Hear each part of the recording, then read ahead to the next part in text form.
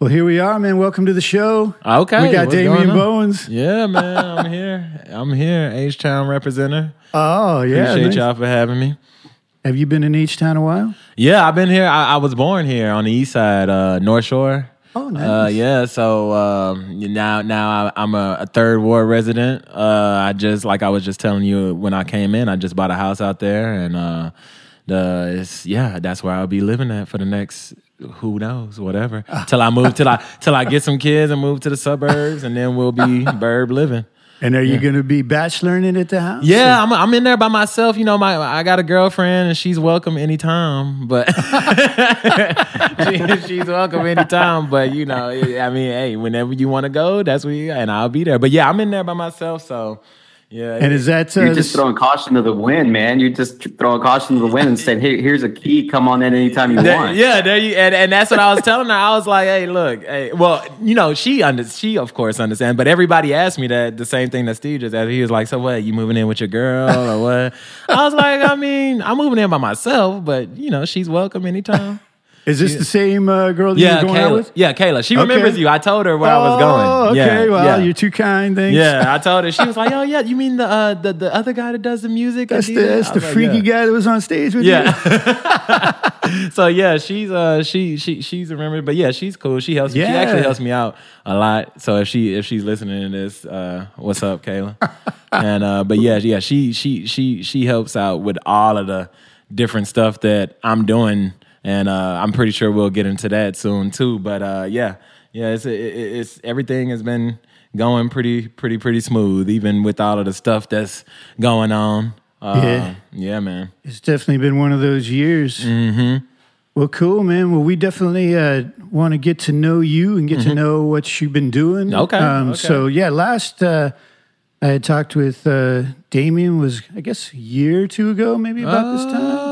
Yeah, because I've been gone from where we used to work at, about 2 years, and then, you know, we keep up every now and then, which is what I try to do with a lot of people. That's and you know what? Everybody had that free time during COVID. I'm pretty sure y'all heard from some people that y'all ain't heard from in years during these last couple of months because everybody was just bored and got to texting. But that's good, though. That's good. It is good. Yeah, technology has been... a friend of ours for a while, but I think a friend for the rest of the world now. Most definitely. So, but yeah, so he, at the time that we knew each other, we did like a couple of side projects, just having fun. But the main thing that he was kicking at the time was Bitcoin. Oh, man. Man, and I got a lot of stuff to say about that time and that period and Bitcoin. So, yeah. Okay, I guess maybe for myself and then maybe some of the people listening, can you just kind of give us a refresher, like maybe a quick history of Bitcoin and then maybe where it was a couple of years ago and it sounds like where we are now? Okay, so Bitcoin, crypto, it's been around. I first heard about it when I was at Texas A&M studying computer engineering, and I had graduated in 2012, and I had started hearing about it from some of the kids in my classes. Right, they would back then it was a joke, you know, internet money, blah blah blah. The story I always tell is. We used to team up and do homework a lot, right? And you know, people would be like, "Oh, can you help me with the homework? I'll pay you. I'll buy you lunch. I'll buy you food at the cafe." Because nice. You know, if anybody offers to buy you lunch in college or food, that you doing whatever for that, got a right? friend You know what I'm for saying? At least 4 years. Yeah. So I remember I had a friend that he was like, "Oh man, I'll buy you lunch, whatever. I'll even pay you in Bitcoin." Ha ha ha. I said, "Bro, you're like the third person." I knew it was a joke, and I didn't want. Yeah, and it was funny because when he told me that, I was like, "I don't want no Bitcoin." I was like, "Don't give me that." I was like, but I was like, "Bro, you're like the third person who I've heard that from." So, you know, I let it go in one ear and out the other, and it passed by. And then, and that was around 2010. Bitcoin came around in like, I want to say 07 or 03. I'm not too sure, but whenever I got in it, it was around 20. Now, at that time, the price was probably like a couple $100. I'm guessing around that time it was like $300, maybe $100. whenever he was saying it. And so after that, I knew about it. They talked about it. And then when I got really into it was actually when I was working with you. And I was just on the computer one day and I saw Bitcoin peaking that was like 2017. Mm-hmm. And I saw it peaking into the headlines again because it had just started surging, right? Another spike, yeah. And at that time it was around like 1K. And then it surged to about what, 3K? And then you remember that's when I was going around the office. That's when you were and I was just like, bro, recruiting everybody. Bitcoin, bro. I was like, man, I just heard about this Bitcoin. It spiked, blah, blah, blah. I was like, man, this is the future. Everybody needs to get into it. Not even thinking about all of the issues that it had in competition with the US dollar into actually being usable, right? Right. Anyway, so if we all remember that 2017 year, Bitcoin went absolutely dumb. Right? It went crazy. The price, everything, it went from like 3K to 5K in a couple of weeks. And then it went from 5K to 10K in a couple of months. And then it went from 10K to 20K all in a couple of months. Right? And you remember that. That was all that was all middle end of 2017. And that's when I really started getting to it. I was in rabbit hole every night up to 1 and 2 and 3 in the morning, just looking up stuff, researching stuff. And then that's when I had bought in like May. So I was just like, this is the easiest thing ever. I was like, so anyway, I started telling everybody.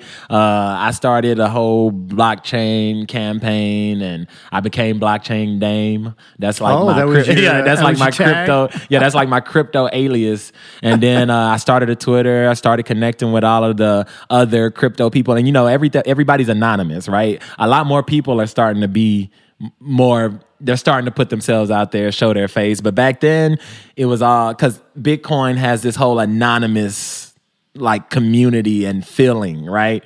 And so yeah, I was on there, and then I just started getting engaged with the community. I started meeting up with people. I had some haters at the job that heard me talking about it. Oh, yeah, we ain't gonna say it, but I had got called in the office by my manager. I was like, "Hey, what's this Bitcoin stuff that everybody's talking about?" Blah blah blah. And you want to know the funny thing? Quick funny story. While I was in his office and he was asking me what Bitcoin was and why am I talking about it to everybody, or why does everybody have a problem with me talking about it? While I'm in the office across the hallway, I hear the two developers talking, and one of them helped each other out with code. And guess what he said? He was like, "I'm gonna just pay you in Bitcoin." Ha ha ha ha. And when we're in the office, I look at Chris whenever we both heard it, and I was like, there you go. And I politely got up and walked out the office. And he started laughing. I was like, you see, it's not me. So yeah, we came a long way since then. We still got a long way to go in the Bitcoin and crypto community. But yeah, it's steady and it's going, and I still think that it's a lot of value and it's still the future. So you still are heavy into it, I assume? I'm still heavy into it now. What I haven't, there's a thing with being an investor versus being a trader, right? I guess for like the last 2018 to 2019, I was more investor. I just kind of let it sit because, we went into a long down bear trend after the spike to 20K, and everybody was just waiting. Everybody's waiting to get back up there. But the last year and some months, it's been heating back up. I've been peeked back into it. Everything goes in waves, stock market, whatever. And I've been peeking back into it. I'm starting to tilt more back to the trader side, but I still have my bags, as we call it, stacked aside. And what is a bag? Yeah, the bag, you got whatever your bag, whether it's Bitcoin or whether it's Ethereum, Litecoin, or any of these other crazy coins. The trend now in the crypto space is DeFi, decentralized finance. Oh, no. So they give them all of these dumb. Look, this is the thing. Back when it was super hot in 2017, the big crypto thing was master nodes and all of this stuff. And then these terms may sound foreign right now, but it's all of these different concepts of how they group the usability of these coins. And right now is decentralized finance. Some of the decentralized finance tokens, they're giving you anywhere from 3.5 to 6.5% to just keep your Bitcoin on their platform in the wallet. Annually. Whether it goes up or not? Interest, whether it goes up or not, you're getting 3.5 to 6.5, and you're not getting that in any traditional bank account, savings account, whatever, 3.5%, 6.5% just for keeping your stuff in there. That's it. No matter what the price is, it's amazing. So yeah, that's the trend now. And but Bitcoin is still king. So it is. They all follow Bitcoin. Yeah. Mm-hmm. So somewhere along the way, you started to think, man, how can I help people out and learn about it? Yeah, so I started doing these talks. Crypto Twitter kind of helped me with it. I started connecting with a bunch of people in the space, just like anybody would with any space. You just start getting amongst your peers and everything. And started going to some conventions. I went to one in Vegas, the World Development. Yeah, I went to World. It was called the Worldwide CryptoCon, and they kind of. Yeah, yeah, that's what I'm saying. See, they kind of beefed it up and played it up a little bit more than what it was. And, the hype was big. But basically what they do for any event is they get all of the famous crypto Twitter people or the people with big followings, and they make them sponsors, and they make them all of this. And they basically get their following to come and all of that. And thankfully, I was already connected with them. So I ended up getting into the event VIP for free. Ooh, and nice. With the discounted hotel, everything. So it was a nice event, and it was actually fun because, like I said earlier, most of these people are anonymous, right? So whenever you get to these conventions and you have all of these people in the room, you're kind of like looking at everybody and like, okay, he must be him. He must be him. He must be him. So yeah, like you introduce people by your Twitter name whenever you get. So it's funny, but yeah, all of them are really cool. Most of them anyway, and yeah, we've linked up with a bunch of people. I've even taught some local things to just people who didn't know. That people, companies have had me come to their smaller companies have had me come to like their investor meetings and all of this stuff and talk about it and all this. I'm just glad that I was able to talk to them about it back then, so they know now. You know what I'm saying? So now everything is, hey, I told you.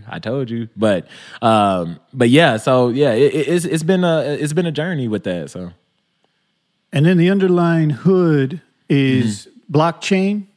Yeah, so blockchain. I'll say so. Crypto is the asset. Blockchain is the technology. Right? So blockchain doesn't have to necessarily be only crypto. We're actually, a lot of businesses, IBM, even where I work in the healthcare industry, they're adopting blockchain technology because of the fact that it creates an immutable ledger. Nobody can alter it. Nobody can destroy it. Nobody can hack it. I think in order to hack a blockchain, you would have to have as much computing power as there is not enough of in the world, right? Okay. So you can hack it, but you would just need massive amounts of computing power, which it's not even available yet. You get what I'm saying? Yeah. So it's safe and it's immutable. And basically what people like about blockchain is the traceability of it. If it's on the blockchain, that's what it is, right? Nobody can alter it. It basically gives people control over their info, right? Can't mess with it. So that's the technology. Now, crypto, a lot of those coins, Bitcoin, Ethereum, whatever, they use the blockchain for their transactions. Now, they all have different versions or different protocols that they use. Like Bitcoin has something called Lightning, SegWit. Ethereum has smart contracts, whatever, but it's all on the blockchain. So, and I mean, is that kind of gone the way? Now, I know that blockchain is legit in the way that it works with the cryptos and all that, but is it kind of like 3D printing where everybody was like, man, we need to be in blockchain, and then it's kind of faded away, or there are under? It was, and sorry to cut you off, but it was a buzz term for a while. And they had even did a study, I think it was back in like 2017, 2018. They were saying that companies who, back at that time, who even just mentioned blockchain in their roadmap or in their operations or whatever, some of them were spiking, their value was spiking like anywhere from 10 to 30% just from the mention of blockchain back then. On their end. Yeah, exactly. It's a smart play on there, and yeah, and a lot of people were using it to their advantage. But the thing is, as we went into that bear market and that term wore off, then I guess they started actually putting some work into it. There's a lot of coins and even a lot of companies that kind of got into the blockchain, started projects, and just abandoned them. I'm not gonna even lie. But I have heard of some, I mean, just really interesting, concepts. And then some folks that I know that have started businesses strictly on blockchain. Yeah. And these ideas that you come up with, it's, I'll give you an example without a name here, but there's a guy that I know that started a blockchain service to provide transactions for the travel industry. Yeah. So, right now, a lot of people, when they're looking at travel, they go to these sites, and they go and it's typically, it's a broker service right at the end of the day. Mm-hmm. But you're going out, and Google, by the way, is doing crazy stuff there because they're right at the very top. You want to travel somewhere, you go plug it into Google, and you're off to that sub-site that you go and book your site, your travel with, right? Yeah. But they're taking it to the other level. They're using the blockchain technology to cut those people out. Yeah. It's a disruptive, kind of scenario where you have this new technology and you're disrupting these services. So I think that alone, I think going forward is something to watch. Yeah. Right. In that, because I think there's a stigma. Right, there's a stigma because when you equate blockchain and crypto, and because let's be honest, right? Everyone's heard that story about the USB, drive in the dumpster or something, right? The ledger, yeah. But, so people hear stuff like that, and they're like, "Oh man, I don't want to lose my money." Yeah, what if I lose my money, right? Man, and that's actually is good that you brought that up because I think that's what's blocking us from going absolutely mainstream right now. Like blockchain is here to stay. Well, that in the U.S. government. Exactly. But let me get on that too. I'm going to get on that too. So blockchain technology is here to stay. It's not going nowhere. It's not a buzz. It's not a fad. It's here to stay because if you go do your research, I like to say go do your Googles, and then you're gonna see that you have all of these, not only small companies and not only startups, but a lot of Fortune 500 companies and above starting to implement blockchain into their roadmap. Not only have they introduced these blockchain projects into their roadmap, but some of them have even went live. And the companies that I'm talking about aren't little software companies, even though they do consist of that. They're banks too. JP Morgan Chase, Bank of America. So if you and it's out there on the Google, so if you go look it up, you'll see JP Morgan Chase passing patents for their blockchain technology. You see, I think it was a story. It was either Fidelity or Schwab. They had they were thinking about opening. I think they're doing an initiative to opening up crypto assets for their hedge fund investors. Yeah. Okay. So it's a thing. They're just trying to figure out how to do it with the least liability, right? Okay. So they and you mentioning the USB drive in the dumpster thing, right? So that's another thing. You got to understand this is all decentralization. So that's another term that's coupled with the blockchain and technology and crypto. It's decentralization. No central point of attack. Nobody controlling your stuff. When you with your bank, with 90% of people's banks today, you can call somebody. You can go on. Everything is controlled on central servers. So if they get hacked, you getting hacked, essentially, right? Well, when you have a Bitcoin problem or Ethereum problem or a crypto problem in general, you lose your ledger, you lose one of your keys or your, we call it keys or private keys and public keys. That's like your PIN number to get inside your account or your wallet, right? Well, if you lose that, ain't no customer service that you call in. There's nobody like, thanks for calling. Yeah, I'm pretty sure y'all have. Matter of fact, there's stories, and you guys may have heard of them. There's stories of Bitcoin amounts being locked up or lost on either on people's ledgers or just simply because people forgot or disposed of their key and they can't get back in their wallets. So if you had 5 Bitcoin in that wallet and you lost that key, and well, guess what? You ain't getting it back. And the crazy thing about it is You know, and this, and man, I can start going on about this. I love it, man. I'm starting to get into this. That's fine. So what? 5 Bitcoin is like what? $50,000 yes. in today's price. Yes, I think I saw a report that somebody had like upwards of like 1,000 or 2,000 Bitcoin in a lost account, in a lost wallet, and I was just like, oh my God. But see, look, this is the thing. So with the whole thing that's been going on this year, right, with COVID, for some, and there's many theories to this. The S&P just hit an all-time high a month ago, right? Right. And we're still going, and it's a lot of inflation. It's a lot of I think the market is on air right now, and and we're gonna be ranging into the election, but who knows what happens after that? But my point was, where I was going with that is that the market is tending to follow Bitcoin right now. If you put the S&P chart next to the Bitcoin chart, you're going to see from March, some direct correlation from the big drop that we had at the end of March. Look and see how closely those graphs are, those charts are, and you're going to see almost a direct correlation. And that's actually helped me in trading lately because I've been in the other stock market. But where I was going with that is that Bitcoin, and you know how if we need more money, or if they can just print it up. You just call up the Fed, hey, print up some more money, blah, blah, blah. Up, huh? Well, Bitcoin has a fixed supply. And I think it's like of 21 million or something like that. So once all of those 21 million are in somebody's hand or in somebody's wallet, it's no more. Right? And they predicted that all of those Bitcoin will either be mined or in somebody's wallet by like 2050. So what about the person that lost the key to his... They will always be lost. So you'll be whatever... That'll just be 20, that percentage 20,999,000. Exactly. So that percentage of the Bitcoin supply is gone. And nobody can touch it unless they somehow end up finding out how to get it again.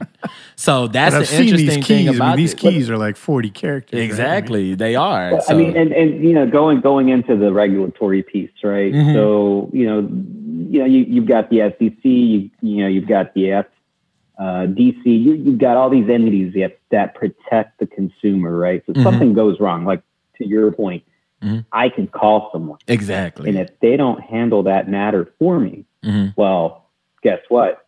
Bank of America, I can turn to the SEC. I can turn to a governmental body that can help me address that matter legally. So I think regulation does play an important part, but how do we regulate without stifling the technology? See, and that's where I think that it's been a problem and it's still a problem with crypto. Besides the ease of use, because it has to be easy to use, right, in order to be widely adopted. I think that's number one. That's the number one problem. We haven't really got there yet. But the number two is regulation. And I think, I think if Bitcoin didn't start off with being like a dark web asset at first, then the stigma on it wouldn't be as bad. But due to people using it for money laundering, due to people using it for, you remember Silk Road back in the day? Yeah. So that got shut down due to people getting hacked and can do nothing about it. Right? Because, it's not regulated. We can't call nobody. Well, they're on Silk buying pills. Yeah, man. Silk Road had everything. And the funny thing is, if you go to that site right now, it's still up, but you're gonna get the FBI. They'll be knocking on your door soon. Well, no. You'll get the maybe. That's why I'm scared. Exactly. I'm scared to go to. Do not. Yeah, well, just to interject for a second, we do not recommend you go to Silk Road. Yeah. We do not recommend you. Well, see, that's the thing. Well, see, that's the thing. If they try to go to it today, it's going to have the FBI seal on it. And it's going to say this site has been seized by the FBI and it's not operable, something along those lines. And it's actually pretty funny when you go to it. But yeah, man, they were doing everything on that. And that got shut down, of course. And, people, I'm not doubting people are still money laundering on it. The taxes thing hasn't fully been figured out yet. How can we tax it? Blah, blah, blah. Of course, I do my taxes on them just because I don't ever want it to come back around, and I have heard of people getting caught up with it. So if you think that you can trade Bitcoin all day and not get taxed, then you're wrong. Uncle Sam is going to come get his. But see, that's the thing though. So look, the only way that they know that you're selling and buying is once money hits your traditional account in a bank, right? If it's on the ledger, they don't know whose it is. I mean, unless you know my wallet address and then you know that that's me, then that's how you know it's me. But to the public person, even though we can see all of these transactions on a public ledger, I don't know that that's you trading it, right? So, there's different ways to evade it, and that's a problem too. I won't talk about that, but that is just a bunch of, with the regulation part. And I think just as much as it's a curse, I think some people are using it to their advantage. And that's a whole nother theory too. So, I mean, a lot of sites that I go on to do stuff with some of my other endeavors, like I'm into shoe botting and all of that stuff. You still sneakerhead? Oh, man. Hey, shoe botting helped me get my crib, man. That's really? Man, shoe botting is crazy. And some of the processes and some of the things that I buy to help with the shoe botting, they only accept Bitcoin. I wonder why. You know what I'm saying? So yeah, man, it can, and it's out there, but yeah, we're still a long way from it being regular. But see, I think if you try, like you just said, if you try to regulate it too much, that's when it becomes a problem, because regulation kind of means centralization in this cause, right? So that we're in the middle of that right now, and whoever figures that out, they're gonna be a very rich man. So, how many people you think are dealing with Bitcoin? Oh man, the interest is peaking back up again. They literally have, one way to gauge where the price of Bitcoin is going. Go to Google, do your Googles. Go to Google and look up I think Google has some kind of tool or some kind of thing that you can look up search words.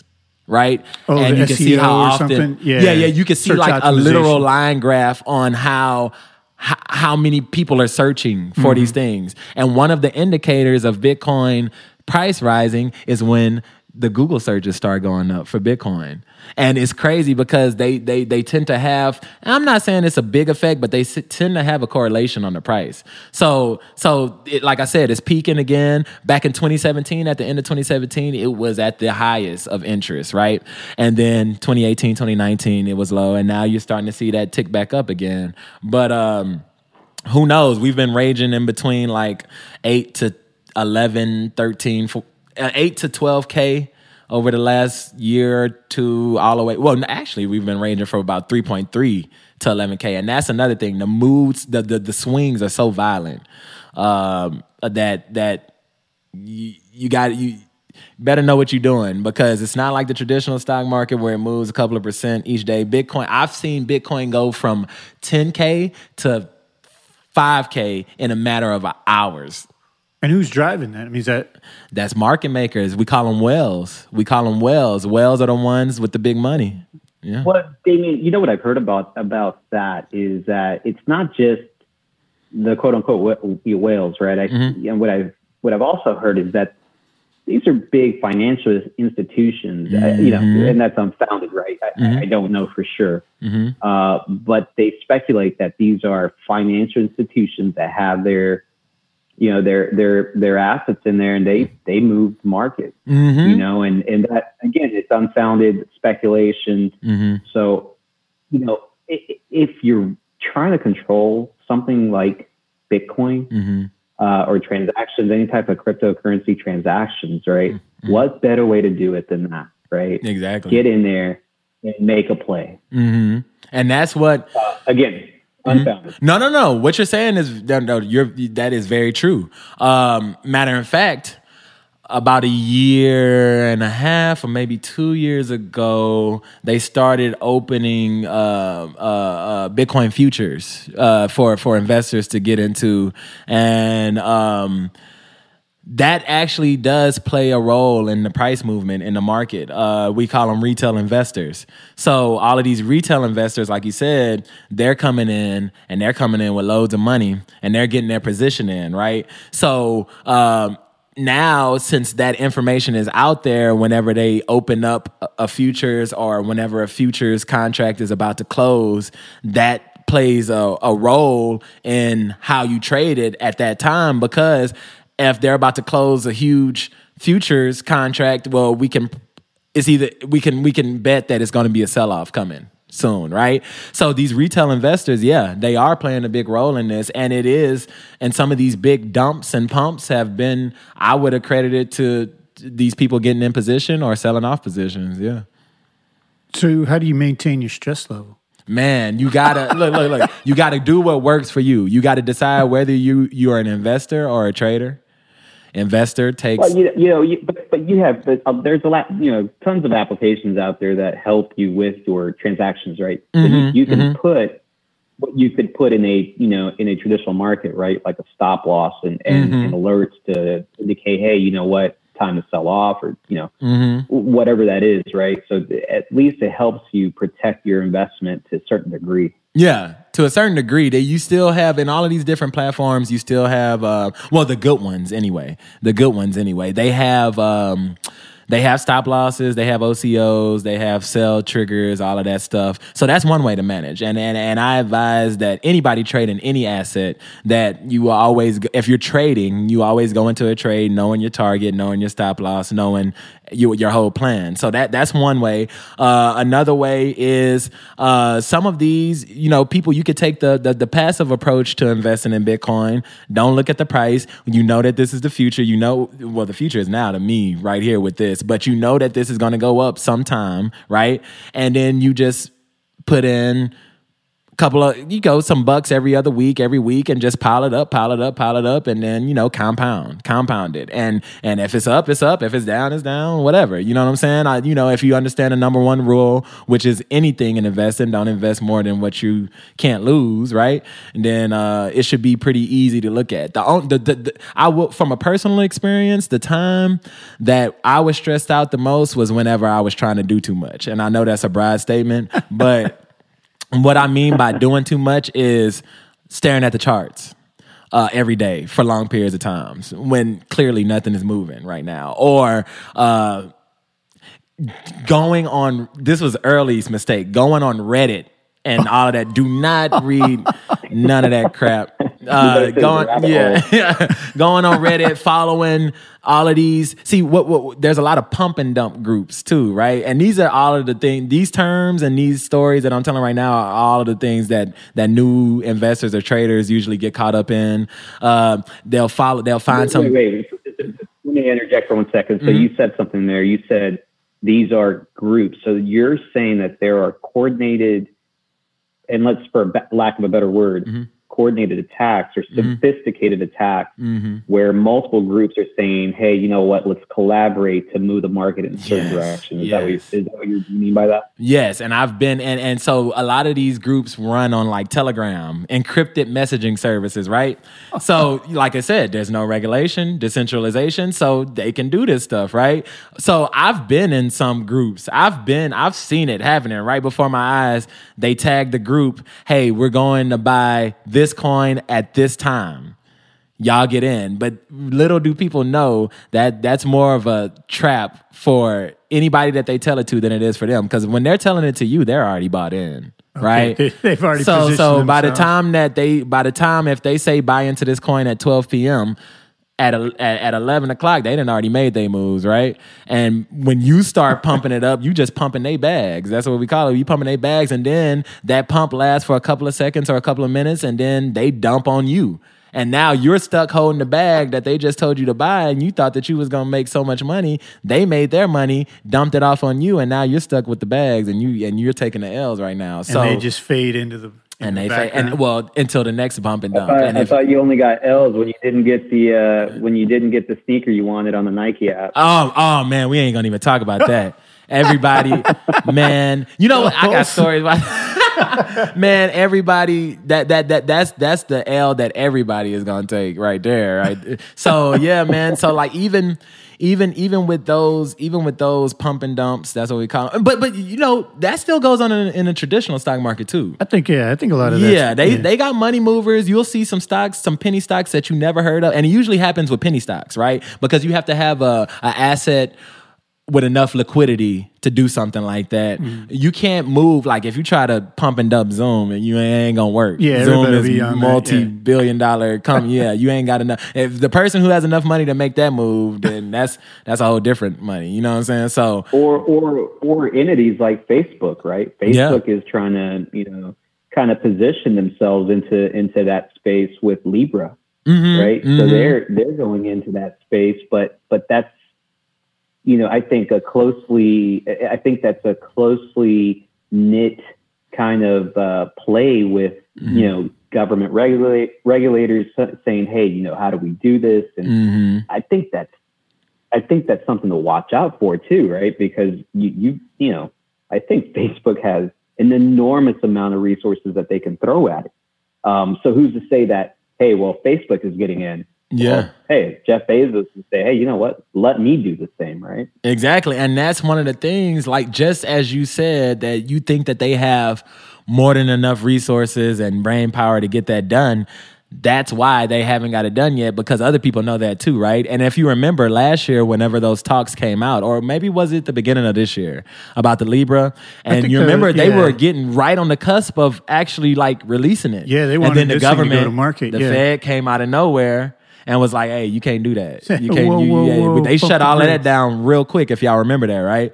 I think that shutdown wasn't because of Facebook. It was because of the right people weren't in it yet.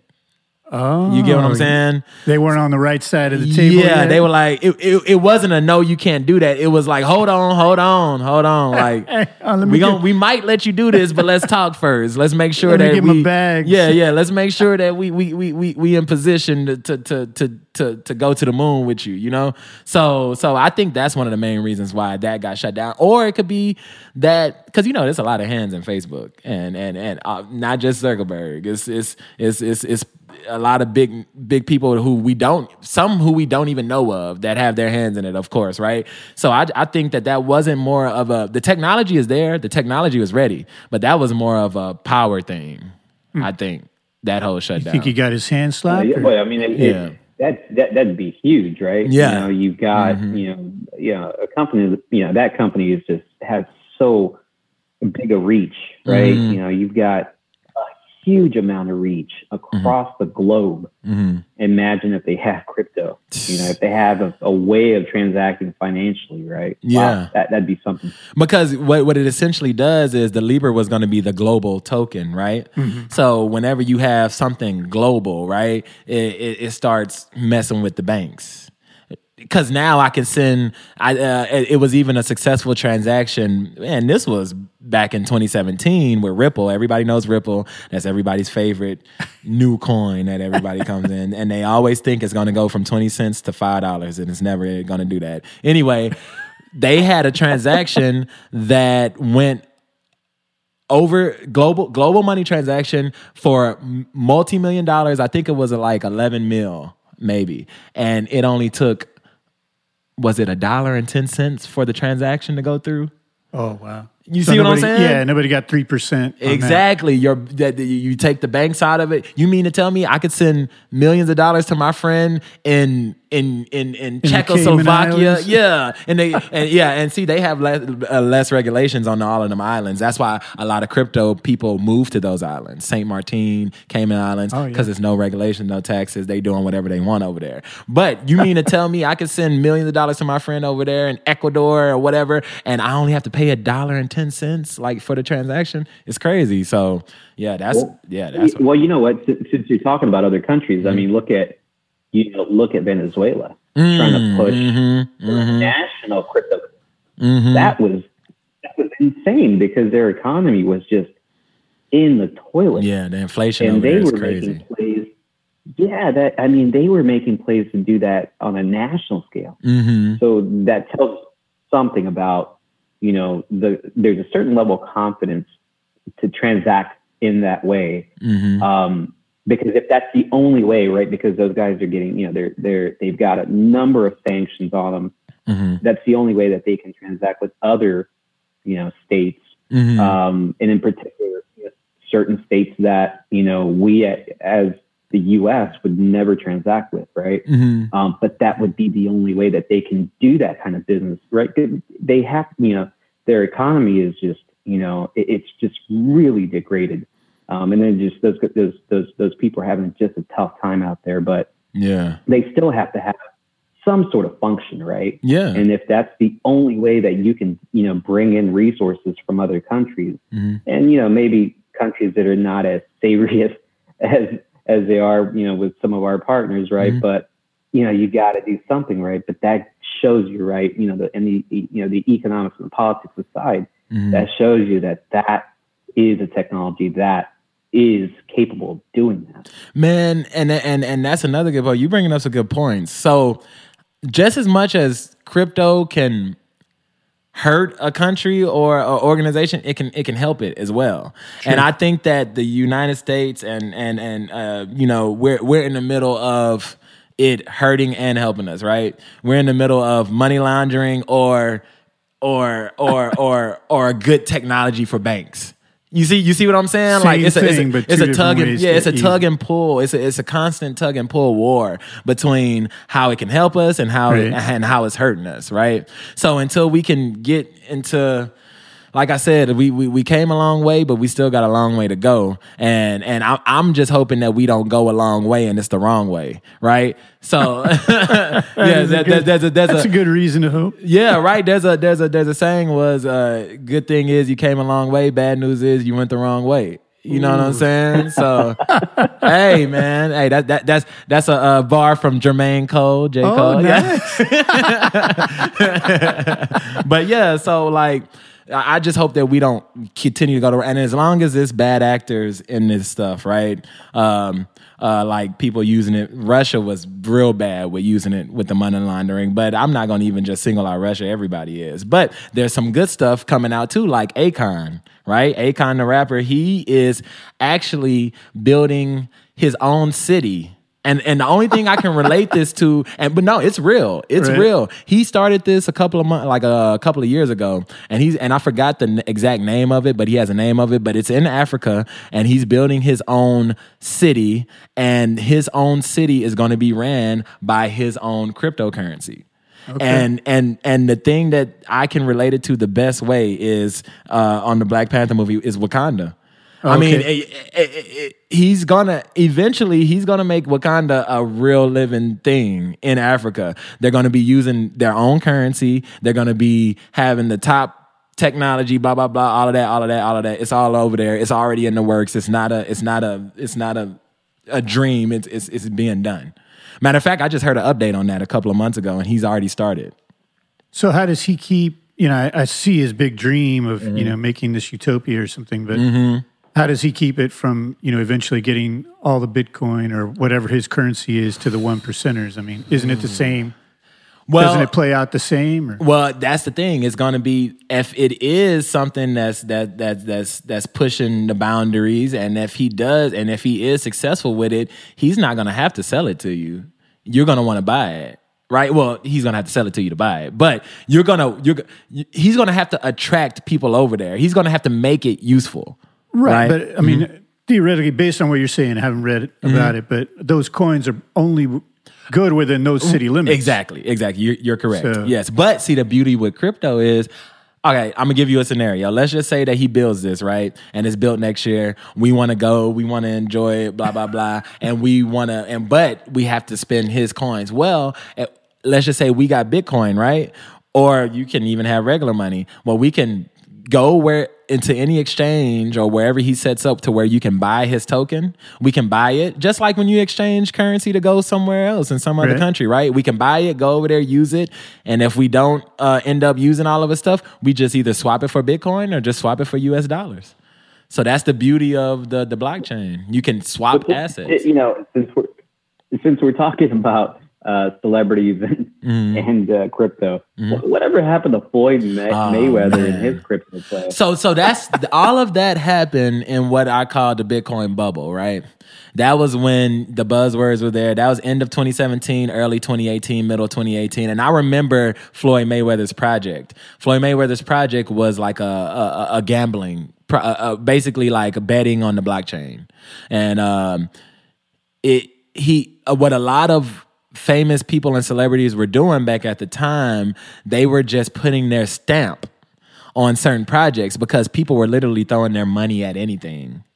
Anything related to crypto back then, they were literally and they were getting these big crowdfund amounts, right? I think the one for Floyd's project was like 50 mil or 100 mil that they were raising. That was like Sintra trying to push that ICO, right? It was it was Sintra, and I think they had. I also want to say that it was DJ Khaled and Mayweather, and I think Mayweather may have received about 100,000, give or take, and I think DJ Khaled had about 50,000. I think that's when the SEC kind of jumped on them and said, "Hey, wait, what's going on here?" Right? Because those are proceeds that they're not disclosing, and I think that's why the SEC came in, stepped in, and fined them. And I think that's just it's just they failed to disclose that. Yeah. I think that was the problem that they ran into. I don't think it was per se the cryptocurrency itself. Exactly. But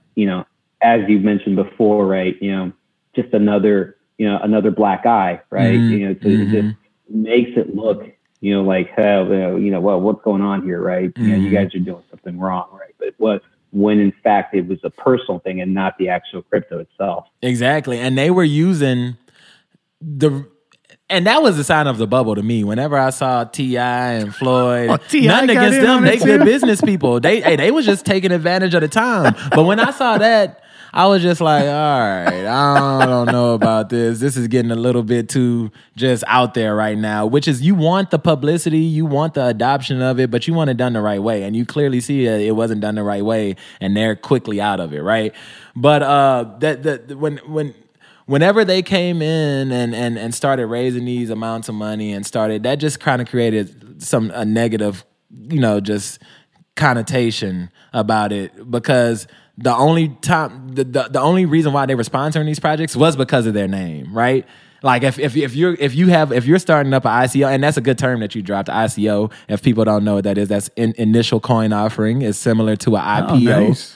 Similar to IPO, initial public offering in the traditional stock markets. Basically, we're giving you a chance to buy it before it gets released to the public. And a lot of those people at the time, the ICOs, they were not following SEC guidelines to let anybody that a lot of them. I think a lot of them were in that state. I think a lot of them did it. Yeah, a lot of them got in trouble. And a lot of them got in trouble. Anybody that's letting any old person like me at the time or anybody else just go and throw them money in their ICO, and I had to I didn't fill out anything. I was given whatever name I wanted to give, blah, blah, blah. And anybody that was doing that's why all of that shut down right now. That's why the bubble burst back then. So now, like I said, the term is DeFi, right? They're not really doing a lot of ICOs now. And if they are, most ICOs have went to private and VC funding now. Because once they shut that down and once they clamped down on it, they had to get their processes right. So if you want to get into some good ICOs these days, you gotta be with some big dogs, right? But other than that, I mean, it's still some jankiness going on in it, but it's gotten more legal. Yeah, so quote unquote, right? So yeah, it's still evolving, but there's still a lot of issues in just the processes of it, just like how we explained. Did you ever look into mining any coins? So, man, I got a funny story about that. I had got with a group of investors, and around the time when 2017, early 2018 was going crazy, we had made a lot of money, and then we had started getting into. We was about to open up an office. We had made, that's how deep we were into it. We were about to open up an office in the Galleria area. That's how gung-ho we were. That's pretty close. But some stuff ended up popping up, and so some stuff popped up, and we ended up not getting the office space that we wanted. But now looking back, that was a good thing, right? Because the bubble burst, and we would have had that big office, gorgeous office building with crypto at worthless, right? But anyway, we had for mining, I had one of the side projects of that was they gave me money to build a mining rig, right? And and I had custom built this like $4,000 computer, right? And let's just say I don't use it for any mining, and I haven't used it for any mining yet, and neither do I video game on it. I just go on the internet and just do your Googles? Yeah, I just do my Googles. I started some Masternode stuff on there, and now I use it for botting. I call it my Lambo. Any beats? You get some beats? I still do a little producing from time to time. I use it for my DJing stuff, just to edit and cut up some stuff. But for mining, it's still a mining rig if I wanted to use it, But mining has started becoming non-profitable, right? After the bubble burst, because you would spend all of this energy, electricity to mine, but it's worthless. Oh, I guess no different than an oil. Exactly, oil like what just happened with the oil, right? They had to pay so much to store the oil back early COVID that the oil industry was just in shambles. Keep it in the ground because it was the deficit and cost of storing it wasn't. So basically, the cost to mine it was not offsetting your cost to mine. The money that you were trying to make to mine it was not offsetting your cost to actually mine it, right? Right. So all of those machines, people stopped mining. Miner hash rate got more difficult because with every block that gets mined after a certain, I guess you could say, after a certain point or after a certain level or after a certain block is mined on the blockchain, the hash rate gets more higher, which means that it's more difficult to mine a block. So now we're getting real technical. Miners, the benefit of them mining is because each transaction that happens on the blockchain has to be verified and stamped, I guess you could say, by the miners of the network. And the reward you get is a fraction of a Bitcoin, basically saying the Bitcoin network is thanking you. Like, thank you for verifying this transaction. Here's your little piece of Bitcoin. Okay. Well, if the hash rate is getting higher and the price is going down, why do you want to mine that? But the network needs miners in order to keep the network going. Yeah, it's the chicken and the egg, right? It's right? Because if we have nobody mining the network, if I send you 5 Bitcoin, then who's going to verify that on the network, right? Well, isn't the biggest miner in Russia? Yeah, exactly, which goes back to what I was saying earlier with some of the biggest miners. China had something, but they slapped down hard back in 2018 with the regulations. But Russia, they have a lot of big minings. It's funny because my girlfriend, she does energy pricing and contracts for energy. And around 2018, 2017, she kept getting these weird calls from people saying like, "Hey, we need." Basically in their terms, massive amounts of energy, and what's the price on it? And these were people who never ran a company before, and she's like, hold on, she had to go to her manager and was like, we got people calling for these huge 1.1 gigawatts. Yeah, and I told them, and she used to tell me about it. Yeah, it's between. I mean, a huge farm. It's anywhere between 20 to 50 megawatt, depending on the size of your operation. And then I think the one. In fact, I think there's one here in Texas somewhere that I heard about. I want to say it was Bitmain. I think that one was pushing like 50 megawatts. Yeah, dude, that is an immense amount of power that you're consuming, and not to mention the cooling behind it. Right, so you're going to consume the power, but you also have to cool that stuff, right? Exactly. So imagine the cooling required for that. And you're not only cooling it, but you said specifically here in Houston, you got to cool it in Houston. Right? That's not the ideal. So we getting, it's hot as hell out here, right? So it actually had got to the point to where a lot of energy providers, they stopped doing contracts with them people because it was just too much of a risk. Right? Yeah, because the house burns down. Yeah, you come at us and you want these big amounts of energy, and we like, oh my God, like that's a good deal. But then Bitcoin goes to crap, and then these people bail out, and you can't. And so it was too much of a risk, and they actually stopped dealing with those people. So I mean, if I don't know who's still dealing with them, but I guess they're the ones who are willing to take that risk. But I'm pretty sure it's peaking up more now too. So are the miners also the grid, or is that two different things? The grid. In the sense of when you're making your transactions, from your tag name to somebody else's tag name, you're not hitting the miners, right? Are you Well, hitting the grid? So this is what happens. If you have your wallet, I have my wallet. I pay, I give you, I send, But where's your wallet? your wallet is wherever it's at. I mean, it could be your wallet. They It have could be different a- companies. They have different software companies that Okay. provide wallet services, right? Gotcha. You got Ledger, you got Bread, you got Coinbase. Usually most exchanges have wallets in it, right? But anyway, if I send money to your wallet, right, you won't actually get it until a certain amount of confirmations on the blockchain are made. Behind the scenes. So I think that number is like, for Bitcoin, it's like 20 to 30 confirmations. So once I send it, the transaction is there, but you won't actually receive it until some minutes later. And it all depends on how congested the network is at the time. Because let's just say when Bitcoin is on fire, whenever it's going from 5 to 10 to 20 or whatever, everybody's buying in, selling, right? So the time it takes for me to send Bitcoin to you may be a little bit longer, which is why it's not practical right now. Because if we want to do stuff like the term that they often use is buy a cup of coffee, right? Oh. Starbucks ain't trying to wait 30 minutes to get their money.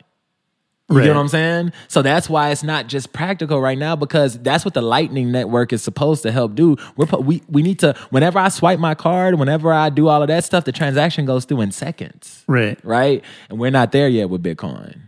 But again, like You're where talking the Swift? Are you talking the Swift network on the which is the So- traditional, the credit cards that we use today, right? The general credit card transactions are, I think, run on the Swift network, right? Yeah. And see, that's all centrally ran, and that's, man, and you got, and a lot of regulated, if you will. and it's regulated, and a lot of companies, or a lot of businesses, they pay a lot in transaction fees, right? Because every time but you swipe, they're paying for the speed and reliability to get that Exactly. transaction completed, right? And that's what's not practical with crypto and Bitcoin at the moment. Now Ethereum, I can get Ethereum to you faster than Bitcoin, and I can even get Bitcoin to you fast. It's just all depends on how much you pay for that transaction. The more you pay on that transaction, the faster it'll get to you. But Well, let me ask you this. So I've seen like these ATMs out there, right? So, Bitcoin, here, get your Bitcoin here or something, right? And you see an ATM and it's Bitcoin. What is that all about? So those are actually good, but they're not being done in the right way. Because I've experimented with some of those ATMs here around Houston, and they make it very easy to buy and sell your Bitcoin, but the spread on their price from the regular, I guess you could say more of the mainstream crypto brokers, is like anywhere from a 10 to 20% spread. Oof, that's a lot. And you're losing when you go to those Bitcoin ATMs. Matter of fact, you're losing so hard. I left a review on a Google review on one of those that, when you're looking up one, and I was like, and I specifically said, do not buy from this ATM. They're going to charge you 20% more than if you just go buy from somewhere else. And I had to leave a review because I thought that's robbery, man. And if you really need some Bitcoin, well, I guess that, that's cool, I guess. But man, there's so many other ways that you could go to without that. But see, and that's another problem, man. You one-starred that. Yeah, no, I did. And you want to know what's so funny? I just got an email. Whenever you leave reviews on Google, you get those emails saying like, "Oh, thousands of people are looking at your reviews." Ooh, and one of the emails I got those. was for that review. They were like, hundreds of people are liking your reviews and finding it helpful. I was like, well, they probably gonna be looking for me soon. But hey, y'all need to stop charging people 20% to buy some Bitcoin, because look, see, that's the thing. And I get that you got to make your money, but as long as we got Bitcoin ATMs that's being out there, and you got somebody who's trying to get into it, and they go buy Bitcoin for 10.2 whenever it's really 10, then they're gonna go back and look at that, and they're gonna be like, see, I'm getting gypped. I don't like this. I don't like crypto. I don't like this. I just lost. They just got me for $200. And that's the problem. That's why we got to fix that. We got to get better at that.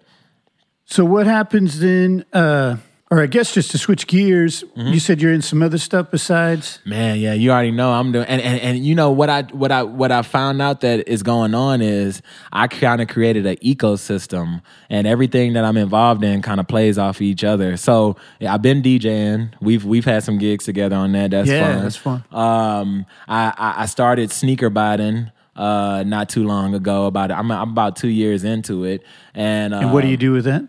So basically, sneaker botting is it's legal. You can't. So sneaker botting is legal. We bought Shopify, and Shopify, you know, that's what a lot of e-commerce sites use as their e-commerce. That's what a lot of sites use as their e-commerce solution, right? Shopify, and you know, you got some other payment processing companies, blah blah blah, some other platforms, but mostly Shopify. That's the popular one. Their stock is going crazy, by the way, lately, and basically, you get proxies, and because you can't have it all coming from your local IP, and then your bot runs tasks, and each task is basically a human. I'm trying to relate it the best way I can. Yeah, no, this is good. And whatever bot that you has, they work through those proxies through each task to get you whatever shoe that you want, or whatever item, or whatever product. I don't just buy shoes. I bought Walmart. I bought whatever, right? You buy Bitcoin with your little bites? Now, some people do make bots to buy and sell Bitcoin based off of trends and indicators and stuff. That's called automatic trading, right? And it could be either very profitable or not so profitable. That's up to you and whoever the creator is of it. But I do know some people that's... So you're the reason why I can't get those sneakers I want. See, that's the thing. And look, see, Nike, you can actually buy Nike as well, but Nike, their bot protection is pretty top notch. So you won't. But yeah, on any Shopify site, you got thousands of people botting it because I know them. And those thousands of people are running thousands of tasks. So you times that 1,000 by 1,000, and then you got those. That's your competition in getting the next shoe. That's why stuff sells out in 2 seconds, and you can never touch it. And that's why the reason I got into botting. Gotcha. So you're the reason I got to count how many cars are in a square. Yeah, for the general, the layman, and maybe the unsophisticated listeners. Maybe just tell them what a bot is and what it does. Mm-hmm. Yeah, so the bot just goes in and basically does what a human can do, but way faster. All a bot is doing is putting something in the cart, putting your information in there, and checking out. But it does it way faster than you can do it. And you're just using that as a way to corner the market and take those shoes off. Yeah, exactly. And then if people want those shoes, they got to come to you? Yeah, okay. Exactly. And that's what a lot of people do. That's why StockX is so popular, right? That's why GOAT, the other app, is so popular. But you want to know what's so funny about that? They get mad at us resellers. But why is Foot Locker into a partnership with GOAT? Why did they buy GOAT? So if you think about it, Foot Locker is the shoe place, and you over here in business with a shoe reselling platform. So who's really making the money? You get what I'm saying? Like, yeah, they took it one level up. Yeah, so if you can't beat them, join them. So what I think is going on behind the scenes is Foot Locker is actually reselling some of their pairs to GOAT. Yeah, probably so. Yeah. If a shoe costs $100 retail, and I can buy it and sell it for $400, what makes you think that if Foot Locker has a deal with a reselling platform, they're not doing some of that? This is all theory. This is all theoretical. This is all conspiracy. But I really think that that's happening. The $600 pair of sneakers. And you're doing that with other things? Mm-hmm. I'm waiting until it goes down because I'm just not doing that. I can't pull the trigger on $600 when it only costs $125. Man, and just like the. Man, yeah, and that's the thing. I never buy resale for myself. Like, I rarely ever even wear the shoes that I buy. But that's the thing. Like, not only do these shoes go up in value so high, but now you started creating a community to where not only the shoes are limited, but the bots are limited. Like, they have bots that whenever I started, these bots were like $300, $400. The best bot is $8,000 now. Who's making the bots? The kid, deep man. Don't get me started on this. High schoolers, kids, developers, these smart kids are making these bots, and they are literally making $500,000 to $1 million a year just from bot subscriptions. Gosh dang. These kids are stopping college. I know some of them personally that are stopping college to focus on their bot. and they're making so much money. And not only the bot developers, they're making the real money because it's not costing them nothing, right? But time, of course. Right. But you got to get proxies. So proxy sellers are making a lot of money. You can make so much money off the bot game, off the shoe bot game, and not bot nothing. You can just be a seller. You could just be a provider, right? And you're going to make millions just off of the market. Do you have to take possession of the shoes that you're buying? So with the taxes and all of that stuff, you do report. Matter of fact, if you sell more than 20K on either platform, they're going to automatically send you a W-10. So if you do it smart, you can kind of space out your sales and try to, because technically, if you don't get the W-10, you know. But I don't. I've heard multiple horror stories of people getting caught up, so I make sure I tie all of that off. But the thing is, if you buy and you sell, you should report the taxes, right? And if you sell locally, I mean, it's whatever, right? But it is all being watched, and people are getting caught up from it. Because, like I said, these kids are making. They'll get daddy and mama's credit card, and they'll run it up and they'll sell it, you know, and they're making a lot of money. Yeah. So Olsen was referencing that he's, you know, waiting for those $600. I mean, have I gone up against a bot and I didn't know it? Everybody does.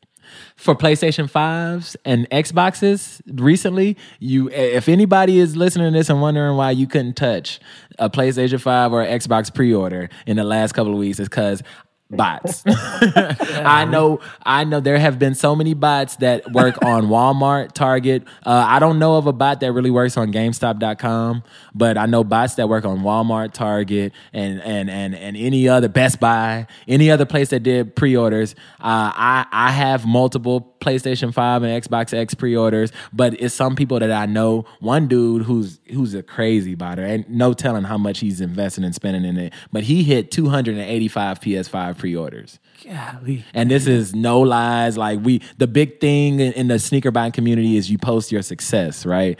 And that gives you your stamp of legitness like / approval. Yeah. So every bot has, like, you know, a checkout analyst, whatever. And these people, man, these kids are buying up, man. Oh, the new 3080s, the graphic cards, the NVIDIAs, the new 3080s. Yeah, that came out last week. Yeah. I know a dude that bought it 13 mil worth of them. 13 mil. 13 mil. No, 13 mil. And I couldn't believe, I was like, oh, this kid is lying. But it was one of the biggest resellers that I know, that the biggest buyers. So I know he has the capital. And he definitely ran it up with $13 million worth of 3080s. So if I want 3080s and I need to go to this person? If you want, and he's going, I think retail, they're like $700. I've seen them going for like $1,200, $1,300 up to $2,000 resale. So not only did he spend 13 mil, but he's going to make some mills easily. Mills. Yeah, mills. Yeah. So yeah, man, it's the internet is crazy, man. The internet is crazy. This question may be a little bit far off then, but is that why TikTok is worth so much? I mean, in the sense that that's another bot platform? Or? Well, no, I think TikTok. I think the debate is with TikTok. So Oracle, they got the data hosting deal. Yeah, supposedly which is still kind of great to change about that. every day. Yeah, exactly. But China still has to approve that, right? Right. Yeah. So I think the big deal with TikTok is just like the big deal is with Facebook or Instagram or any kind of other social media platform. It's not even about who gets. All right, let me take that back. It's not about what they want to use it for. It's about that they know that it's the next big thing, millions of people on it, and they can use it how they want to use it, right? So that's the battle. The battle isn't over TikTok, it's over power. Right. Because if I know that millions of people are using TikTok, well, then I know that I can reach out to millions of people too. Well, just to but on TikTok, I think I think the view on it from the U.S. government at this point is just a national security concern, right? Because of certain data or metadata that's being collected along with the video, along with the audio, that builds a profile of each individual subscriber.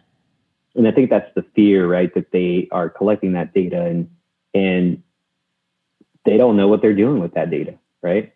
They don't know what they're doing with it. And that's the thing, man. Data is so Man, data is dangerous. Data is expensive. Data is valuable. Data is everything. From now until who knows, data, I would say, is even more valuable than gold in some cases, right? Because you got to understand, the cloud is the cloud started years ago, but now it's peak, right? Now everything is moving to the cloud, all of that stuff. Data. And I think that data is to the point now to where even Tesla, the cars that you're driving, just think of how much data Tesla is housing for all of their, not only their autonomous operations, right? But just how much data they're collecting on each Tesla driver every day. So not only is Tesla a automobile company, Tesla is really a data company too, right? So these companies are data companies without them even knowing it. So the possession of this data and the controlling of this data is more important than the money, right? Like he was just explaining, it could be more important than the money because you can do a lot with data. Yeah, so that's crazy. Yeah, it's kind of scary, right? It's kind of scary, right? Let that air sit a little. Yeah. On a previous episode, and it was a very enlightening conversation that we had. And you're right. Data is power, and having that knowledge of a person's unique habits is a powerful tool. Yeah, man, I'm getting into one of the new projects I'm working in for work is AI machine learning. I'm getting into developing some stuff with that and training. Man, it's just so crazy how you train these models, right? You feed it data, but you don't want to feed it too much. You just feed it a little bit and let it do its thing. And then it comes up with these, there's different routes that you could go with the machine learning AI. But man, these platforms and this software and these models are getting so smart with what they can do with our data that it's pretty amazing. But ultimately, the good thing about that, to ease anybody's worries or anxiety about it, is we still control the data, right? We still now. I'm not saying that we as humans or we as in Oracle? as in humans. We still control it. Now, whether it could be controlled in a bad way or a good way, and so it just depends on who's it's in the hand of, right? So that and there's never going to be 100% good use of it, right? Just like anything. So it's gonna be a constant battle. But data, man. That's the thing for the next couple, and that's why I'm a data engineer. I love it. You are good at it. So what else are you working on? Man, what I want to get on, I'm actually so like I said, I created kind of like an ecosystem with this stuff. Like I accept crypto payments for the shoes that I sell, even though I've had a couple of I sell to this dude in Canada. He's a DJ. Shout out to him if he ever hears this. He knows who he is. He buys whatever size 10 I have in any Yeezy. Anyway, so we paid through PayPal or whatever, but he started asking. He was like, "Look, I'm in Canada and I can't really transfer Zelle and all that stuff to you like that easily." I was like, well, just pay me in crypto. So he pays me in crypto. I've had a DJ gig where somebody paid me in crypto. Dang. So what I want to do is, I'm into real estate and stuff now too. So I'm just filtering and moving that money around with that. I've been experimenting with option trading, which is very dangerous. And I've been taking a lot of L's, but it costs money to make money, right? So I take those L's as just learning experiences, right? So I'm there's been a surge in like new generation Robinhood investors, right? Yeah, and they're not really investors; they're gamblers. It's a difference between trading and gambling. Whenever you don't plan out a trade, like I explained earlier in this podcast, whenever you don't come in with a target point, stop loss, blah blah blah, you're not trading, you're gambling, right? So it's kind of hard, and everybody does it, right? It's kind of hard not to do it. So that's a new endeavor. I'm just learning about that and getting these. I'm interested in the cloud, man. The cloud. Look, if the cloud and data science, that is the next big thing. speaking of that, while I'm talking about all of the different stuff that I'm involved in, you want to know why I think that Elon Musk is such a just leader in what he's doing and pushing the boundaries? If you notice, he has his hands in a lot of different endeavors, right? He does have a lot of Tesla, SpaceX, trying to build underground tunnel railroads. I think the reason why he's so successful is because he prevents himself from getting burnt out on something too much, and he always switches around. He keeps it moving. He keeps it moving. So whenever he gets bored with one of his projects, he goes to his other project, makes some advances there, goes to his other project, and then comes back around to the one that he started with, get that moving, boom, boom, boom. So I noticed that that's how he operates, and I even heard it in the interview of him talk about that, and I was like, this is what I do. I was like, I do the same thing too, and I'm not saying I'm like Elon look Musk. at you. I didn't know who we were sitting across from. I'm not saying I'm like Elon Musk, but I think that that's a good thing for people to adopt. Like, it's nothing wrong with doing a lot. You know what I'm saying? You don't want to, you don't want to be the jack of all trades and a master of none, right? You want to, some people would rather be the jack of some trades and a master of one. Right. So I mean, you kind of just got to worry about, but I think the best thing that you could do, just like Elon Musk, he built an ecosystem of, just like Apple, they built an ecosystem of things to where they're all different, but they all connect. Yeah. Right. So yeah, man, I'm just trying to keep myself busy and keep pushing. Whatever's new, that's what I peek into. And if I see some opportunity in it, not just with money, but with any kind of learning experience or any kind of thing to advance my technical background or just staying current, right? Then I'm interested. Yeah. Oh, I love it, man. Yeah.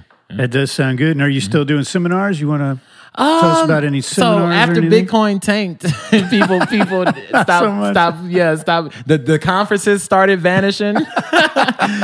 The people stunting on Twitters with their Vegas trips, exactly, with their Lambos and all of that stuff, that stopped and all that. But it's coming again, and because I've already starting to see seminars coming for 2021, blah blah blah.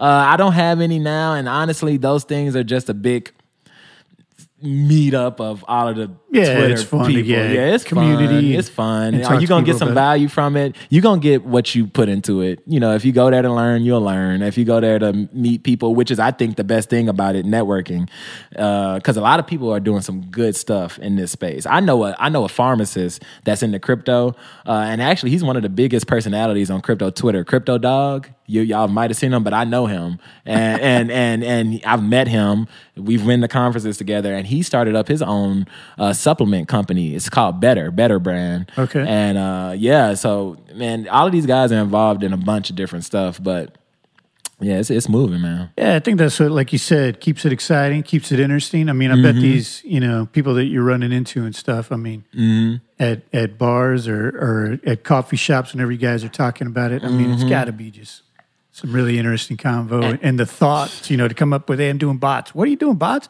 And then you learn about bots. And yeah, it's like, man. Yeah. And I still get the text messages of what crypto should I buy right now? Like, man, just Bitcoin. Just buy Bitcoin. Keep it simple on yourself, right? Yeah. And that's another thing for all people that are getting into it or might want to get into it from hearing this. Just don't get all tied up in all of these altcoins. There's hundreds of altcoins.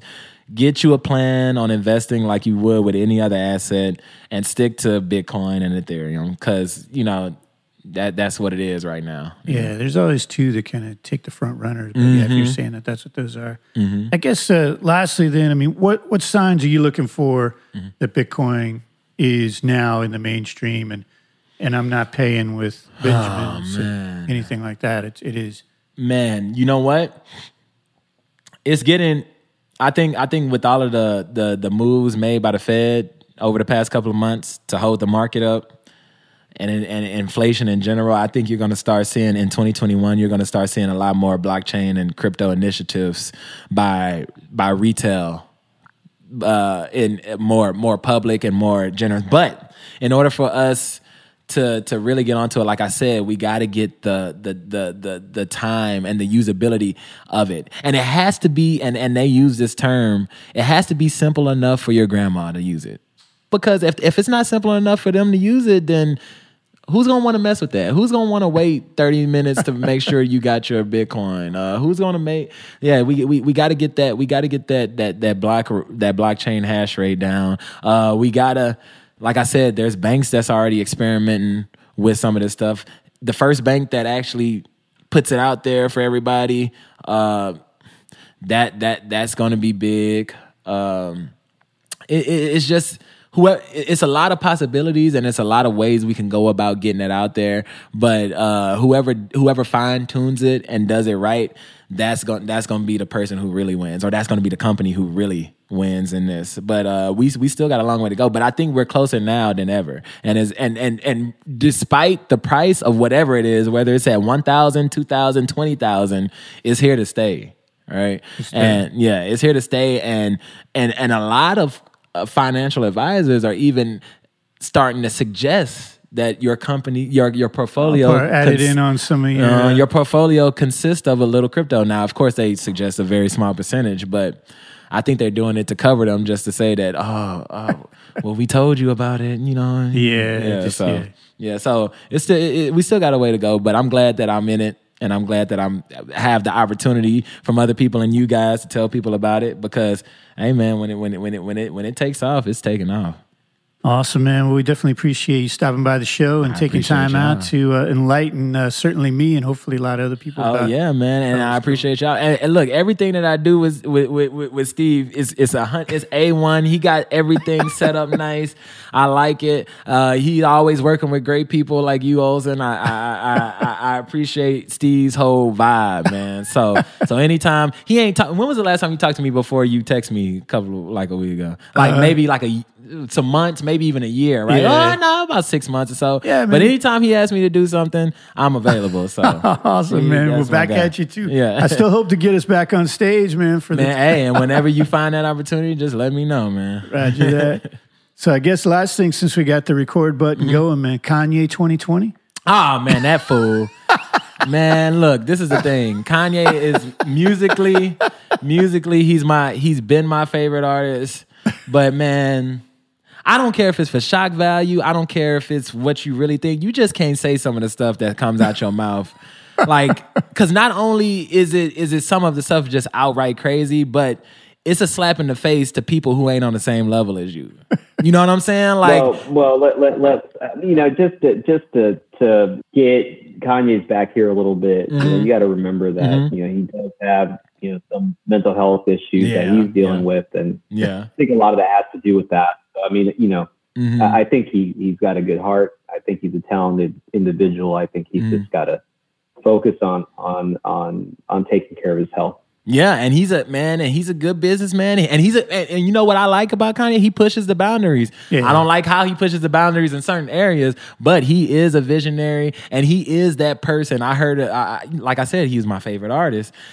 I've heard him say in interviews that I'm the type of person that goes into the future and do what I want in the future and come back to y'all and be like, hey, this is the future. And he was like, nobody ever listens to me. So I do appreciate that with him, because this whole story of why I'm on this show was a result of me going into the future back in 2017. and of course I wasn't the first one that did it, right? But it was kind of like how he was explaining, like, I go and come back with all of it, and then, like, people take it the way they want it, and for him, it's mostly negative, but he always ends up being right. He does seem to get out there. It always ends up coming back around full circle with him, so. Did you go visit him at Pastor Joel's house? I definitely did. Awesome. I had to end up buying some damn ticket. Oh my God, I just felt bad buying tickets. No bots on that. Joe no bots, bots, because you know why? Because you can't buy tickets. Oh, really? Tickets are illegal to buy. Like, what? Federally illegal. Yeah, you can't buy. Wow, that seems bot-worthy if anything ever was. You can't buy Ticketmaster. You can't buy any kind of ticketing service. Well, of course, the main one is Ticketmaster and Live Nation. But there's no bots for those, because that's federal crime. Oh, wow. Which is why I don't buy $9,000 shoe bots, because if that ever happens to the shoe industry, boom. The music just stopped. Yeah, exactly. And now you just wasted $9,000 on the bot. So, so. I did see Kanye did one of those wasn't carpool karaoke, it was airplane karaoke with him and I didn't James see that Corden. one. Oh, you should see it. But man. James Corden, yeah, he's so good. beautiful, man. Yeah. His whole choir Yeah. is on that thing. It is just Man, I So saw his choir walking on water a couple of weeks ago, and I was like, all right, I'm done. I was like, I'm done with that. I was like, oh, there's only one person I know that can walk on water. I'm not looking at no more of Kanye's Sunday services. I'm done. And I'm for real. I haven't seen nothing else after that. That was it? Yeah, that was it. I was like, nah, bro. I don't know what message he's trying to show, but I'm not with it. Yeah. It's like JC with the C as in Charlie is going to strike you down. You keep doing that. So hey, look, hey. If you got a good heart with it, keep on doing it. But hey, I'll catch you on the other side. Just drop some music, man. Can we drop some I thought music? that's what this whole thing was can we for. I thought that's all he wanted that's to what do I'm was saying. get And his that's what he does. He riles up everybody, and then he drops the music, and the music is good, and then that's It is always on something, man. yeah, exactly. So yeah, Awesome. he'll be fine. Awesome, man. We'll always The socials. Don't forget about the socials, Steve.